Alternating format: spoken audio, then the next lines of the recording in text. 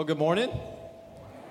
My name is Dallas. I'm one of the leaders here, and I'm going to read our scripture reading for the day, which is from Acts 9, starting at verse 26 and going through verse 30. It says this: "And when he had come to Jerusalem, he attempted to join the disciples, and they were all afraid of him, for they did not believe that he was a disciple. But Barnabas took him and brought him to the apostles and declared to them how on the road he had seen the Lord, who spoke to him, and how at Damascus he had preached boldly in the name of Jesus. So he went in and out among them at Jerusalem, preaching boldly in the name of the Lord. And he spoke and disputed against the Hellenists, but they were seeking to kill him. And when the brothers learned this, they brought him down to Caesarea and sent him off to Tarsus."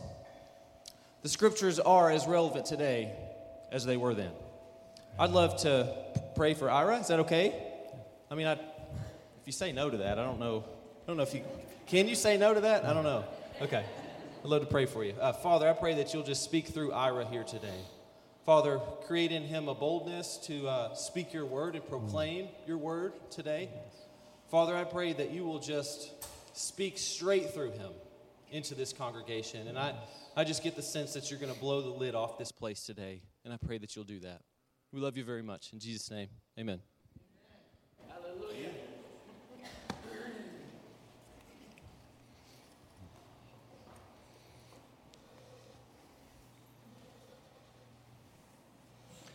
Sorry, the tree was turned the wrong way.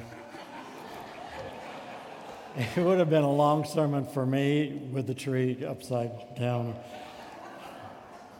I don't have issues. I don't have any issues.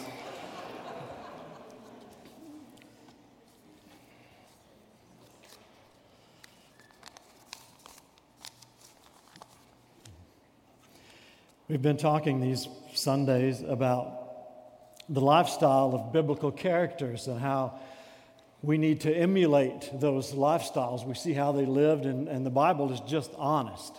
I mean, it is just honest about, the lives of, the people that we see there.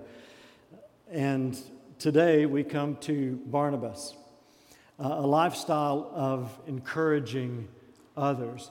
Barnabas shows up in the book of Acts, and he first shows up in Acts chapter 4. And his name was Joseph. But the apostles, the disciples of Jesus, the apostles nicknamed him Barnabas, which means son of encouragement. Barnabas was an encourager. I mean, it's what he did. He encouraged people. I'm sure that it's the way that when we're around people who encourage us, encouraging people, they leave us feeling refreshed, don't they? I mean, when somebody encourages us, it leaves us feeling ready to go. It lifts us. I mean, it lifts us up. And this is what Barnabas was. That's what he did. And he brought energy and hope to everybody that he saw, and this is what we are to do as well, to bring that energy and hope. But in Acts chapter 9, as we come to the beginning of Acts chapter 9, we see Saul, who is later our Apostle Paul. Saul's his Hebrew name, and Paul his Roman name that he used all the time later. But he is persecuting the church. And he was there, Saul was there when the first martyr in the church died, and that was Stephen. Saul was there. He held their coats so that they could throw the rocks harder, okay? And Saul continued then to persecute the church, and he chased down Christians. He was trying to stop this Jesus movement. He just wanted to stop it, and he hated everybody involved in it, and he wanted to put an end to this Christianity idea. So one day he was on the road to Damascus, and on the road he met Jesus. And from that moment of Jesus appearing to him and speaking to him, and of Saul meeting Jesus, Saul was different from that moment on. his life completely turned around. It was changed from that moment. So Saul goes on to Damascus, and he's preaching Jesus now there. He'd gone there to arrest Christians and maybe bring them back to Jerusalem for trial and maybe death even. But he is now preaching Jesus. In fact, he preached Jesus so strongly in Damascus that the Jews that he'd been friends with just shortly before tried to kill him. And so he fled, and he came to Jerusalem. Now in Jerusalem, that's where the first church was, the early church. The first church was there, and the apostles and the elders of the church, they were leading that church. And so this is where we take up in verse 26. And so Saul has fled for his life from Damascus, okay? And he has come to Jerusalem, and he wants to join the church. He wants to join the church and be a part of this group, part of this fellowship in Jerusalem. And it's a huge fellowship. In verse 26, and when he had come to Jerusalem, he attempted to join the disciples. He wanted to join the church. He wanted to get involved in that. And they were all afraid of him because they did not believe that he was a disciple. They didn't believe that he had really been converted. They didn't really believe that he had changed. Some things that, number one is this, if you're keeping notes. We need to find the good in people. If we're going to encourage folks, if we're going to be encouragers, we've got to see the good in people. We've got to look for the good in people and find the good in people. These disciples, they didn't see any good in Saul. They saw no good in him. But then again, they were there when Stephen was stoned. They knew of Saul's reputation. He had probably arrested some of their friends, right? I mean, they saw this. They knew that this was going on. And so he tries to come in, and they see the bad in him. That's all they see. They recognize the bad. And so they're not looking for good. Why should they? He's bad. The picture they have of him is being somebody who's evil and mean and trying to kill us. And he's trying to get in so that he can be on the inside, and he's going to just betray us. I mean, that's what Saul is going to do. I mean, do you see what they're thinking? Right? And then there's Barnabas. Verse 27. But Barnabas took him and brought him to the apostles. Barnabas found the good in Saul. He found the good in him. Sometimes if we don't see any good in somebody, we have trouble encouraging them, giving them encouraging words, doing encouraging things for them. You have trouble patting them on the back. If that person leaves a bad taste in our mouth. On the farm, and we still do it in our family, but when milk turns bad in the fridge, milk is in the fridge and it starts to turn, we call that blinky milk. I guess probably some of you guys do that too. I don't know where that came from, but we call it blinky. And so, one day you'll have fresh milk and you'll get it out, and the next day, and you taste it, and that milk's just, it's a little blinky, it's just a little off. And if it's not real blinky, you can still drink it, that time, but you're not gonna, you may eat it on your cereal, that time, but that the next day you're not gonna want that milk. It's blinky, and it's got to go out, and you need some fresh milk. It just leaves a bad taste in your mouth, and it's hard to get that blinky taste out of your mouth. I'm the one who tests the milk around our house. If there's any doubt, is that I would taste this. This seems blinky. Yes, it is. Or no, it's not. It's good. So we're like that with people. We look at some people and we say, he's blinky. He's turned. I don't see the good. I don't see good there. We need to look for the good in people. And when we do that, then we'll be open to find the good in them. And we will be willing to reach out then a hand of encouragement to them to help them. And this is exactly what Barnabas did. The apostles saw the bad in Saul. Barnabas saw the good. He just saw the good in him. And he reached out a helping hand to him. I'll bet somebody has, in your life, saw good in you maybe when others didn't. I bet somebody in your life saw good in you when maybe others didn't. Maybe a teacher, maybe a school teacher saw some good in you, even though your behavior was bad. And even though your grades weren't, I bet there's a teacher that saw some good in you. Maybe some friends along the way that saw some good in you. Maybe the person that hired you, saw some good in you. And now you are where you are because somebody picked you up. Somebody encouraged you along. And those people who encourage us, those people who find the good in us, even when we're mostly bad, those people who find the good in us, they bring out the best. And this is what Barnabas did. He saw the good in him, he found the good in him, and he brought out the best in Saul. Number 2, those who encourage are willing to take the time to help others. Those who encourage are willing to take the time to help others. Most of the time, we are so involved in our schedule, and there's nothing wrong with that. We're so involved in our schedule, we're so stuck to our comfort zone. We've got our schedule, we've got our comfort zone, and we don't really want to step out of that and take the time to stop and encourage somebody that we may think is down. We just go on, right? Because we got our stuff. We got our stuff. We don't have time, for that. We don't slow down enough, for that to take place. But in verse 27, Barnabas took him and he brought him to the apostles, and he told the apostles how on the road he'd seen the Lord, and the Lord spoke to him, and how at Damascus he had preached boldly. Saul had preached boldly in the name of Jesus. He was changed. Everything was changed about him.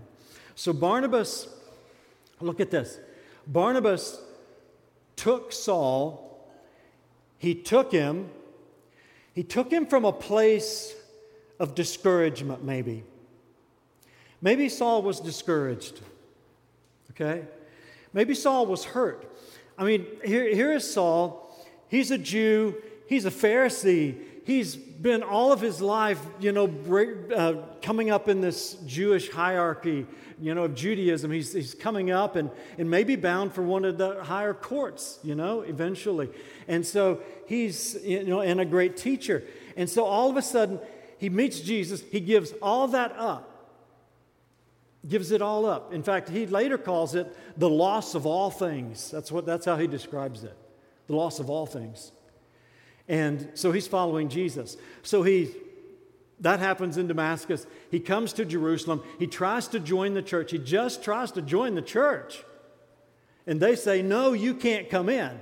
They're saying, Saul, you didn't see Jesus. You didn't see Jesus. You've not changed.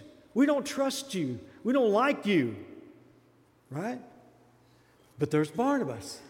He took Saul from a place of discouragement, from a place of pain, maybe from a place of anger. Maybe Saul was angry at the disciples for not letting him in. Maybe Saul's thinking, I don't need those guys anyway. I'll do my thing. I'll keep preaching, Barnabas took Saul from a place of discouragement, hurt, pain, anger, and he brought Saul to a place of resolution. He took him from a place of discouragement and brought him, do you see this? Brought him to a place of possible resolution and healing. And that's what encouragement does. It takes us from a place that we are and brings us to a better place. This is what encouragement is. It takes us from this place and it brings us to a better place. Barnabas couldn't make those apostles accept Saul. He couldn't make that happen.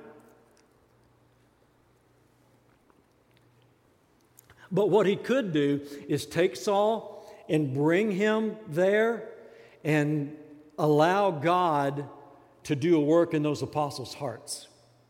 That's what he was able to do. And we can't fix somebody, we can't fix anybody. But we can take them from this place and bring them to a better place where God can do a work in their hearts. Encouragement takes people from where they are, brings them to a better place.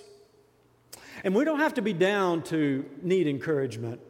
We don't have to be down to need encouragement. We all need encouragement. Everybody needs encouragement. So we don't have to wait until somebody is just dragging and at the lowest point in their life before we go to them and lift them up. We all need encouragement every day. We all need it every day.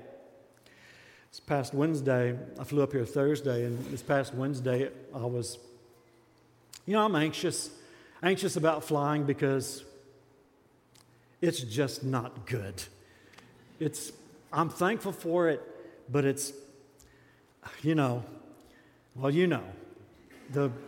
still with the King James Version where Jesus said, "Lo, I'm with you always."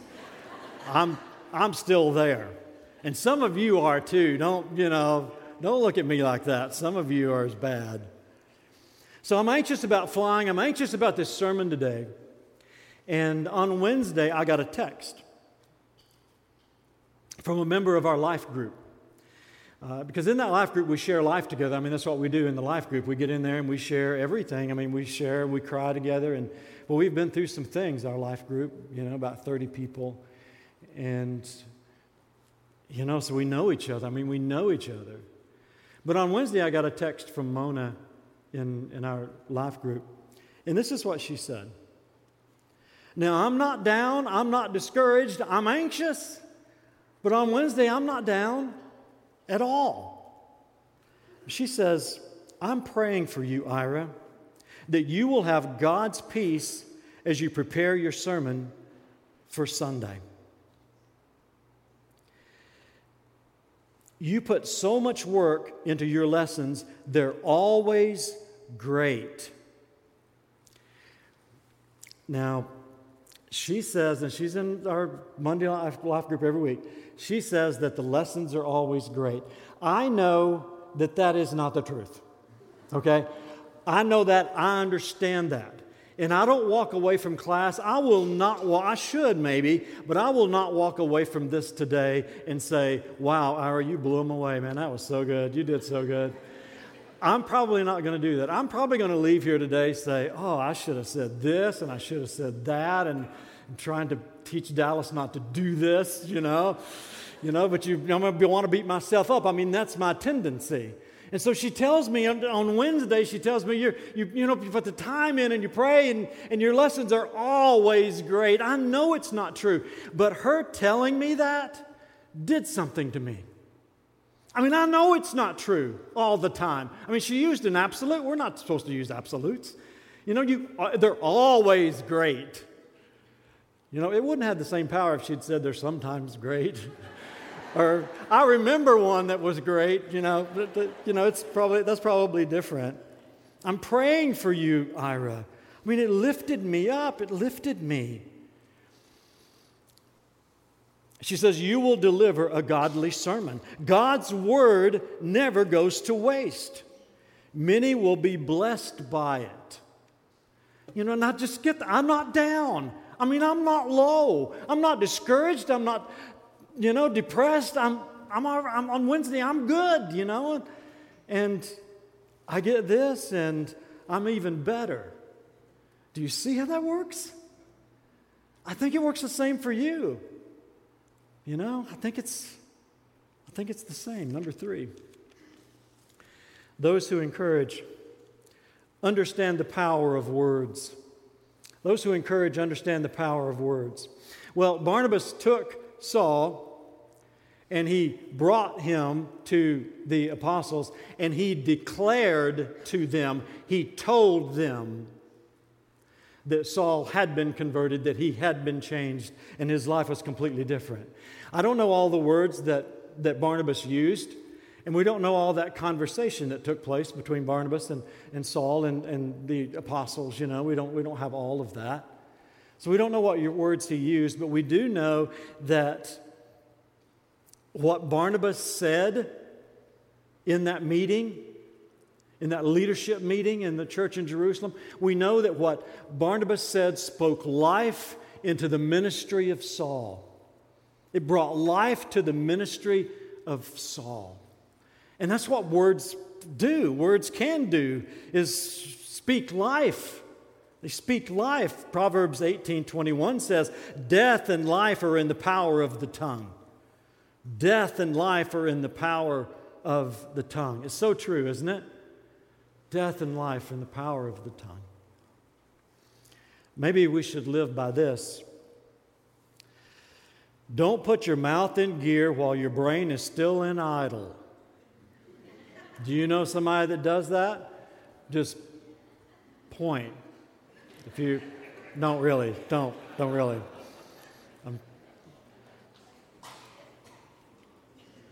put your mouth in gear while your brain is still not. We need to watch our words. We need to be careful about our words because words are very powerful. And it's with these words that we can bless and we can lift up and we can help people. We remember words, don't we? You remember words from your childhood. Some things that somebody said to you when you were a child. I remember words from my childhood from different people. I remember those words. We remember words. In fact, we remember unsaid words. Words that we wanted to hear, but we didn't. We remember those. Understand the power of words. If we're going to be encouragers, if we're going to encourage and lift up others, we've got to understand the power of words. The wrong word makes a difference. A misunderstood word makes a difference. A couple of weeks ago, on the way home from our life group, on Monday night, we made one of our famous food stops. Something always happens. I don't know why. So we go to Firehouse Subs. And so we go and we order, and then you sit down at this little row of tables and you sit there and they're making your sandwiches just right above this thing and it's kind of high up. And so we're sitting there, Toby and I are just sitting there talking. And the lady the girl who's fixing our sandwiches says, "My head lice have been a problem for 2 or 3 months and I don't know what to do about it. My head lice have been a problem." She's at this moment fixing our sandwiches. And Toby and I look at each other like, what do we do? What do you do? This is an attractive young girl, and it seems like, what do we do? Do we run up to Walgreens and get her some shampoo? How do we? And so as we sat there just looking at each other, we're just looking at each other, and she continues to carry on the conversation, and we realized that she said, "My headlights." Not my head lice. My headlights on my vehicle have been a problem for 2 or 3 months and I don't know what to do about it. That changes the entire meaning of the conversation. And we were there for that just few moments, just that couple of 3 minutes, we were there and we were looking at each other like, what do we do? I'm so glad we didn't go get shampoo for the girl. Bring it back and start to give it to her. It's always been a problem in our homes that we don't understand the power of words. Often in our homes, somebody feels unappreciated, taken for granted, because we do all these things around the house, right? We do all these things, we're responsible for all these things, we work all day, we come home and we do these things and nobody says anything. And we feel unappreciated, we feel taken for granted, and it's not a good feeling, and it's a common It's a common thing, a common problem of this lack of communication, And a few words, people, just a few words helps. Understand the power of words. Understand it. Barnabas knew this. He goes on and throughout his ministry in chapter 11, read that. We don't have time for that, but read that and see. Well, he just picked people up with his words. He just knew what to say, and he knew how to say it.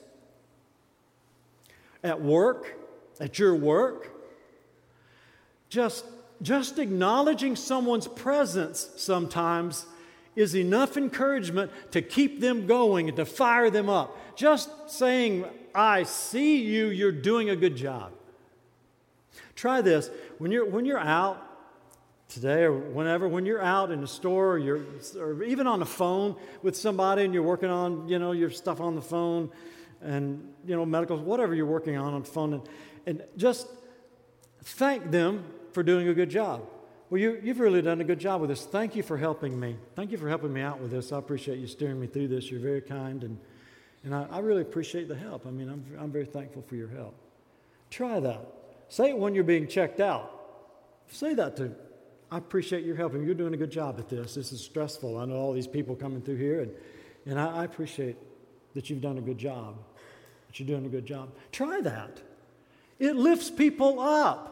It changes things, that just those words, it changes things. It changes in our minds. It improves us, lifts us up. Our kids, I think kids need encouragement, more encouragement today than any time ever in history. Because our kids are watching those videos. They're watching those videos, and if they compare themselves to the way those kids on those videos look, and the things the kids on those videos can do, 4-year-old shooting free throws from the half court, whatever. I may have made that one up, but, they see, but that's what they see. And if they compare themselves to that, then they need encouragement at home. They need encouragement from us. And we've got to continually lift them up and give them words of encouragement and help them and celebrate the victories with them.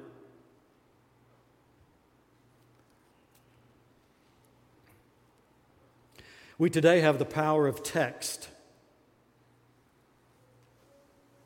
I bet you can think of somebody right now that you could text and say, I'm praying for you. You've been on my mind today. You know what that does to somebody? You know what that does? I mean, it just lifts us. It just lifts us up. Or say, how are you doing? How are you doing? I'm praying for you. Or say, I haven't forgotten about you. Hang in there. Hang in there. I haven't forgotten about you. It lifts our load. It lightens our load. It helps us. It helps us to realize that we are not alone. We're not alone.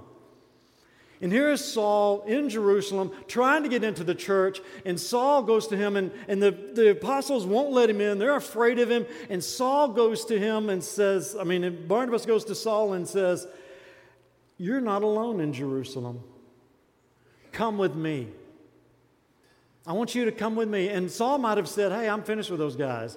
Or no, you're going to come with me. Come with me right now. And he took him and he lifted him up. He lifted the load. And that's what it does. It encourages us. It lifts our load. It lightens our load that is too heavy for us to carry. And it reminds us that we are not alone. We're not alone. What can you do to lift someone's burden? What can you do? Think of somebody right now. What can you do to lift someone's burden? Who is it that needs a lift? And we can't always see it, right? Because we're pretty good at faking. We're pretty good at pretending everything's okay even when it's not. And that's when the Holy Spirit of God tells us that we need to say something to somebody or send a text, and we just don't understand why, and we don't, but we just send something and it just helps them. We need to remind people, you are not alone. God is with you and God is able. Amen? God is with you and God is able. Those who encourage.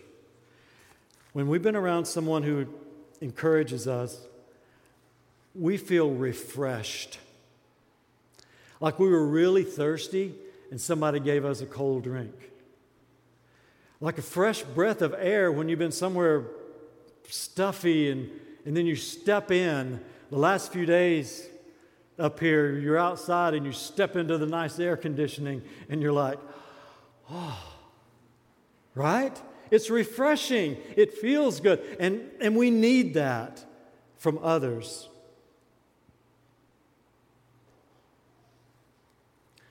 What do you need to do? What would the Lord have you do today? Who is it that you need to be encouraging? Who is that person? What are you going to do with it? What is the Lord dealing with you about? Maybe something nothing to do with this. The altar's open. Dallas is going to be here, and others will be here. And if God's dealing with you about something, come up here during this song. Okay? Let's pray together. Father, I thank you that you are the encourager, you are the comforter. And I thank you that you have sent the Holy Spirit into each of our lives as believers, that He might encourage us and help us. Lord, help us to be willing to share encouragement with others. Lord, put people on our hearts that need a lift, that just need a lift. And help us to be bold enough, help us to take the time, help us to take the risk to encourage them. Lord, speak to our hearts. In Jesus' name, amen. Stand.